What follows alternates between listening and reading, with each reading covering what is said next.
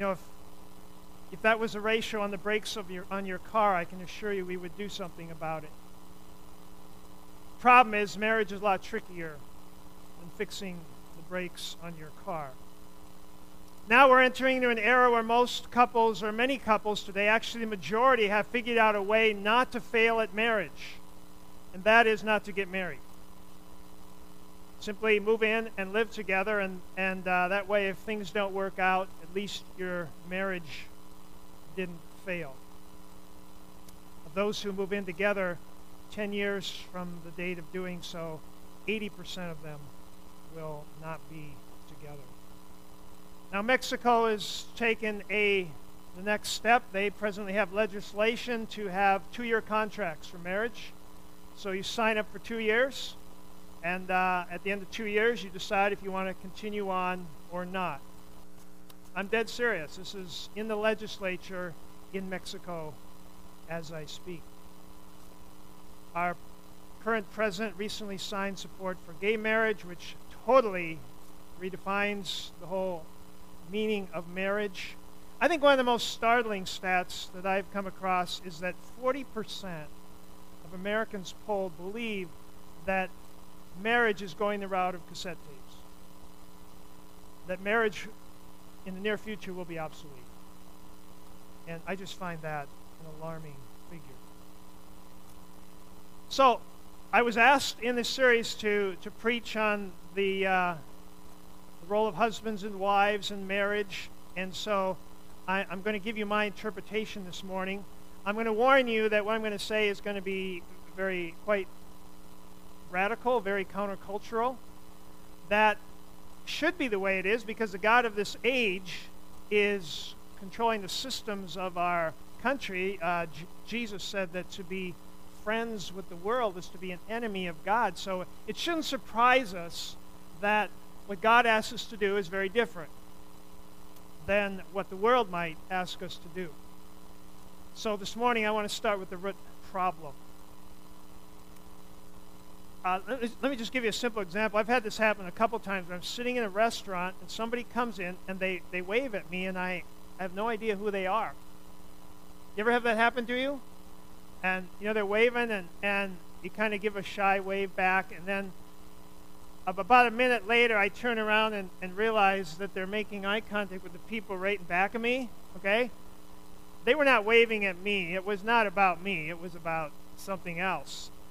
That simple little illustration, I think, is an example of the root problem, and that is life is not about you, and it's not about me. And that is a humbling one, and that is a hard one for us as people to get a hold of, because that is the root sin of our lives. The very core sin of our lives is that life is about me. And the very essence of the truth is that life is about God.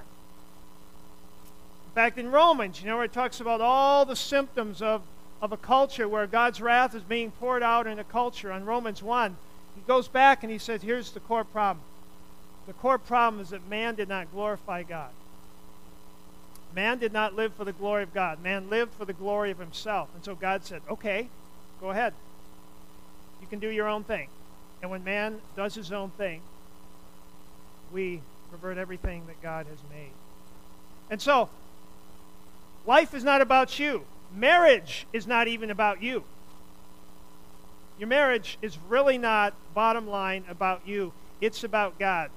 Our natural way of thinking is how can I get what I want out of life?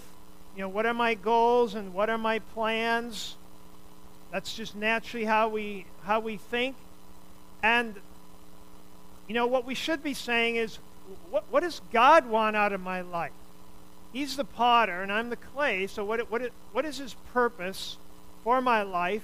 And in marriage, what is his purpose for my marriage? And so that is the bottom line sin.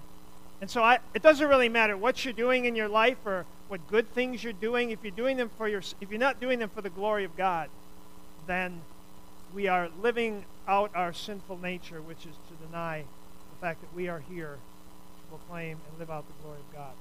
You see this in Revelation. You go to Revelation, and everyone is bowing before God. Everyone is glorifying God. You know, the elders have these crowns which represent amazing things they've sacrificed and done in their life. And what do we see on the scene? We don't see the elders standing on the podium receiving their reward. We see them on their faces throwing their rewards at the feet of Jesus, because they realize that in that understanding of God and in that state, they realize that life is all about the glory of God. There's an Old Testament verse that says, where there is no vision, and another word for vision there is knowledge. Where there is no knowledge, the people perish. And so in some levels, we are watching our country perish. And it's a sad thing to watch. We now have far and far away the highest divorce rate in the world. America leads that, number one. And at the root of this problem is a disregard and a lack of understanding of God's purpose for marriage.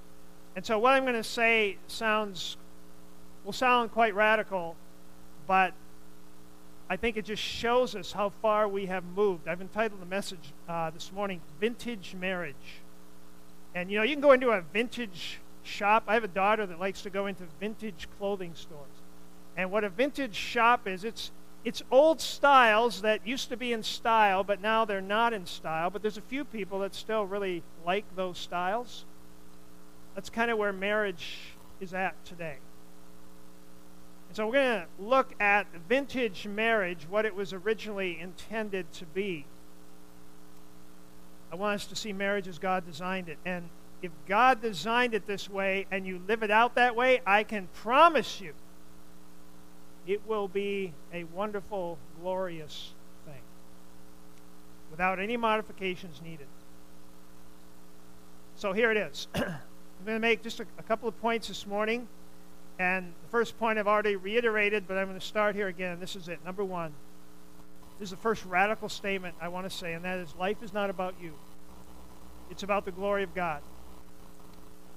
No one models this better than Jesus. Because Jesus' life was not about him. It was about the glory of God. John 14, verse 13. Listen to what he says. And I will do whatever you ask in my name, so that the Son may bring glory to the Father. Jesus existed that he might bring glory to the Father. He said this over and over again. He said, I am here to do the will of the Father. And so that's a question all of us can ask is that, can I say that? Can I say, as I look at my life, I am here. I exist to do the will of the Father. My life is not about me, it's about the glory of God. So you see, this resulted in a very different life for Jesus. Very different life. He had the power and the charisma like no man had. In fact, when the Pharisees, after the raising of Lazarus near the end of his life, the Pharisees were getting together, they said, the whole world is going after this man. I mean, Jesus had the people at his fingertips. Here's a guy that's turning water into wine and healing blind people of their sight. And you can imagine what he could have done, what he could have accomplished for himself. So here's Jesus. He never owns a home. He never gets married. He never has a family. He never travels far from home. His life was about the purpose that God had for him. And that was to ultimately be abused and end up crucified on a cross. And so that was Jesus' life. He came not for himself, but to accomplish the Father's purpose.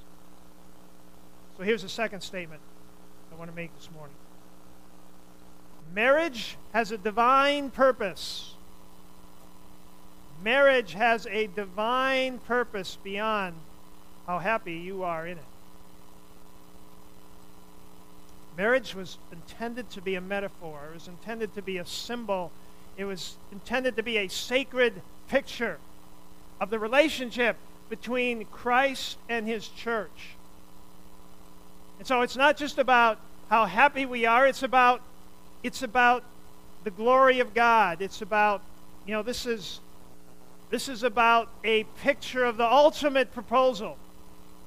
By the way, the ultimate proposal was not yours, and it's not something that you saw on YouTube last week. The ultimate proposal is yet to happen. It's been promised, but it is yet to happen. And that proposal is the ultimate proposal, the consummation of all history, when the groom, who is Christ, comes for the bride, which is his church. And it tells us there'll be no giving or taking of marriage in heaven, because this is just temporary. This is just a metaphor pointing to the ultimate marriage, which was the union of Christ with his church. Your marriage was intended to be a metaphor of that relationship. God designed that. Even before Genesis, God had this in mind. See, where do we get that? Just take a moment and look. Let's just go back to Genesis for a moment. Genesis chapter 2 and verse 20. Genesis 2:20, the very beginning. It says, God has created man now, and so the man gave names to all the livestock, the birds of the air, and all the beasts of the field. But for Adam, there was no suitable helper that was found. Now, the word helper there that's not something of subservience there. The word helper, actually the word that's used here is the word that's used for God most often. And what it means is, the word helper here means one who comes to rescue or give strength. So evidently God looked at man who had created and said, this guy needs help. This guy's not going to survive without a helper.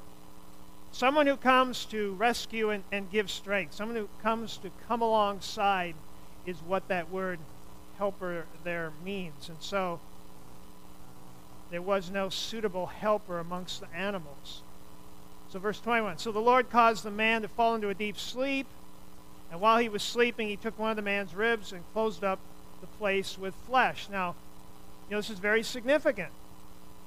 Very significant that God did not create the woman like he created the man. He created the man of the dust of the earth. God could have said, okay, we're going to make the woman. He could have created her.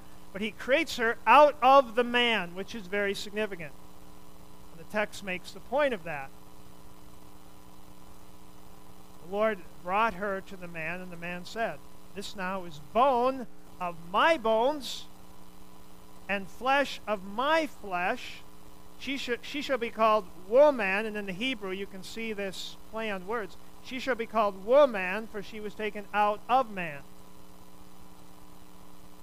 And so this is the thing that is highlighted here, is that the woman comes out of the man.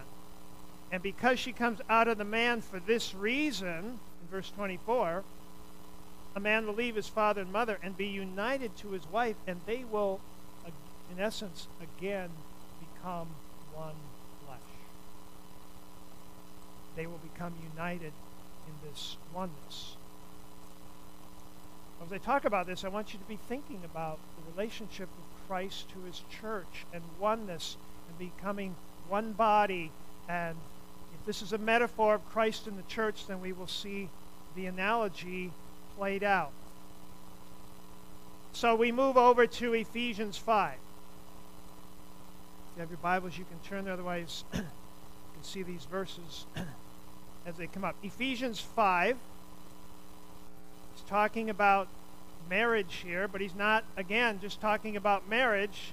If marriage is a metaphor of Christ in the church, then we should hear this coming out in the passage. Ephesians 5, and I'm going to begin with verse 25. We're going to come back in a couple weeks, and we're going to spell out the roles of husbands and wives and what that would look like here. But for today, I'd like to start at verse 25. Husbands, love your wives. Oh, listen to this. Just as Christ loved the church. So here's the metaphor already. Husbands, love your wives. Just as Christ loved the church.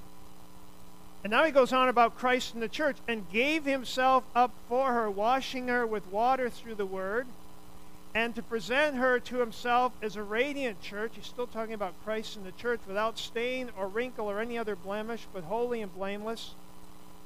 In this same way, now he's back talking about husbands. In this same way, husbands ought to love their wives as their own bodies. For he who loves his wife loves himself, because as we read, the woman was taken out of the man, and there's an essence, as in marriage, she becomes one with him. And he says, after all, no one ever hated his own body, but feeds and cares for it, just as Christ does the church. For we are members of his body. So now he's back talking about the church. For this reason, a man will leave his father and mother, be united to his wife, and the two will become one flesh.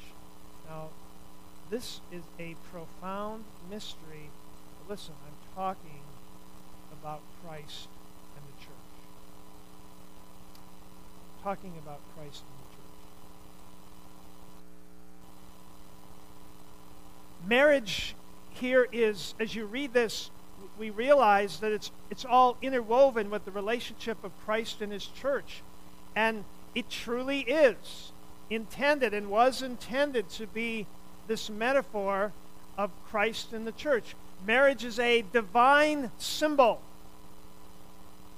It is a sacred symbol. And so, as we see here,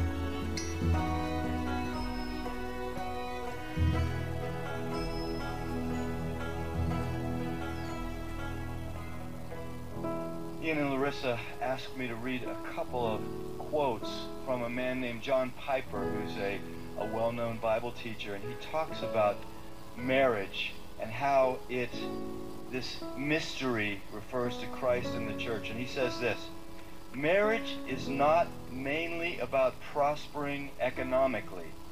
It is mainly about displaying the covenant-keeping love between Christ and his church. He says, knowing Christ is more important than making a living. Treasuring Christ is more important than bearing children. Either way, it is short. It may have many bright days, or it may be covered with clouds.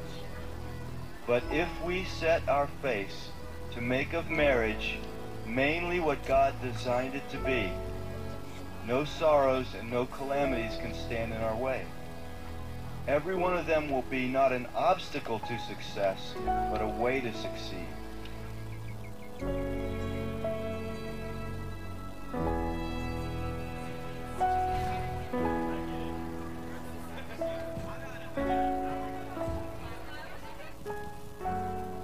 The beauty of the covenant-keeping love between Christ and his church shines brightest when nothing but Christ can sustain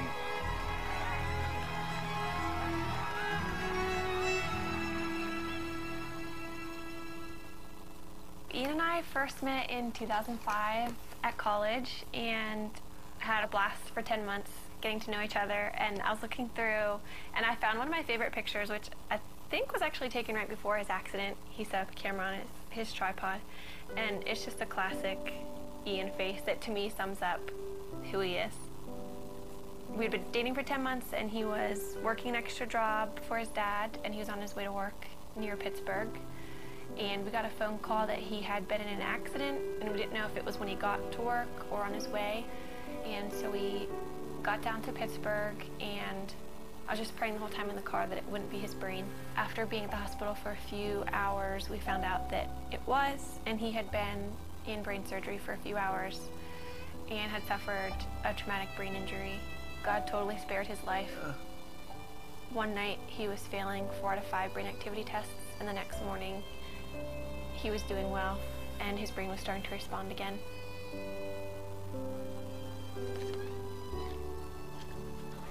I moved in with his family after the accident, so I was really involved in his therapy and just did whatever I could to make his life fun. We'd go out on dates, and looking back, it's weird because he couldn't talk and he couldn't eat. So we probably looked like complete weirdos being on dates, but we had a blast, and I just talked to him all the time. I knew that before Ian's accident, he was very serious about marriage and was ring shopping, so I knew where he was, and that helped me so much. After he couldn't talk, I knew that he loved me, and I knew where he wanted the relationship to go because we were dating very intentionally. We just prayed that marriage would someday happen and watched all of our friends get married and start having families. That was challenging, but we just tried to hold out hope that that would be us someday.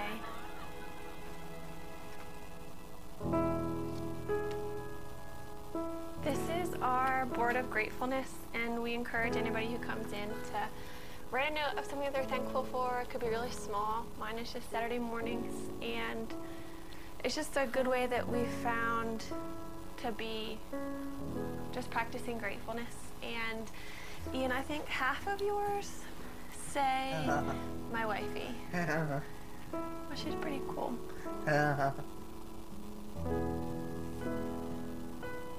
We decided that we couldn't really consider marriage as an option until Ian was able to communicate, but if he could communicate with me, then we could have a marriage, knowing it would be really different, but as long as Ian could talk to me, then we could make it work. So once Ian began communicating, it became a little bit more of an option, and then we just kind of watched Ian progress. Hi, husband. Hi, wifey. How are you? Yeah. What? How are you? How How was your day? Yes. A conversation I had with his dad, it was one of those conversations where I realized this could happen. Then that August, his dad was diagnosed with brain cancer. And at that point, his dad's biggest concern was Ian and I, and whether or not we were going to get married or step away from our relationship. He wanted us to make a decision to move our lives in some direction. He passed away before he was able to see us get engaged, but that was a huge impetus in why we started to pursue engagement.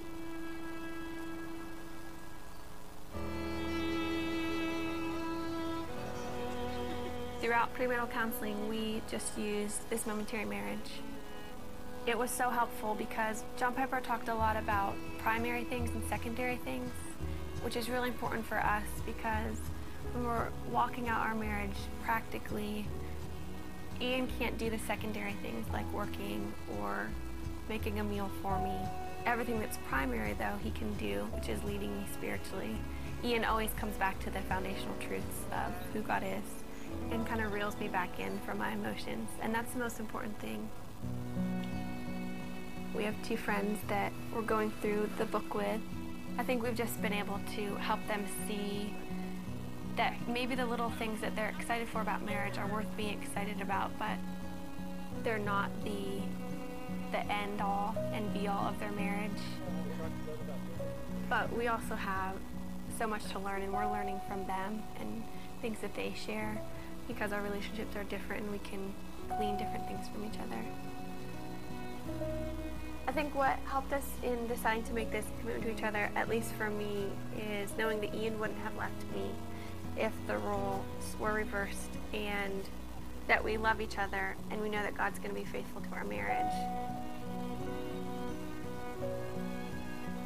We're able to love each other with, I think, a more Christ-like love because of Ian's disability, and just to understand that picture a little bit better than if you were healthy. Yeah. Agree?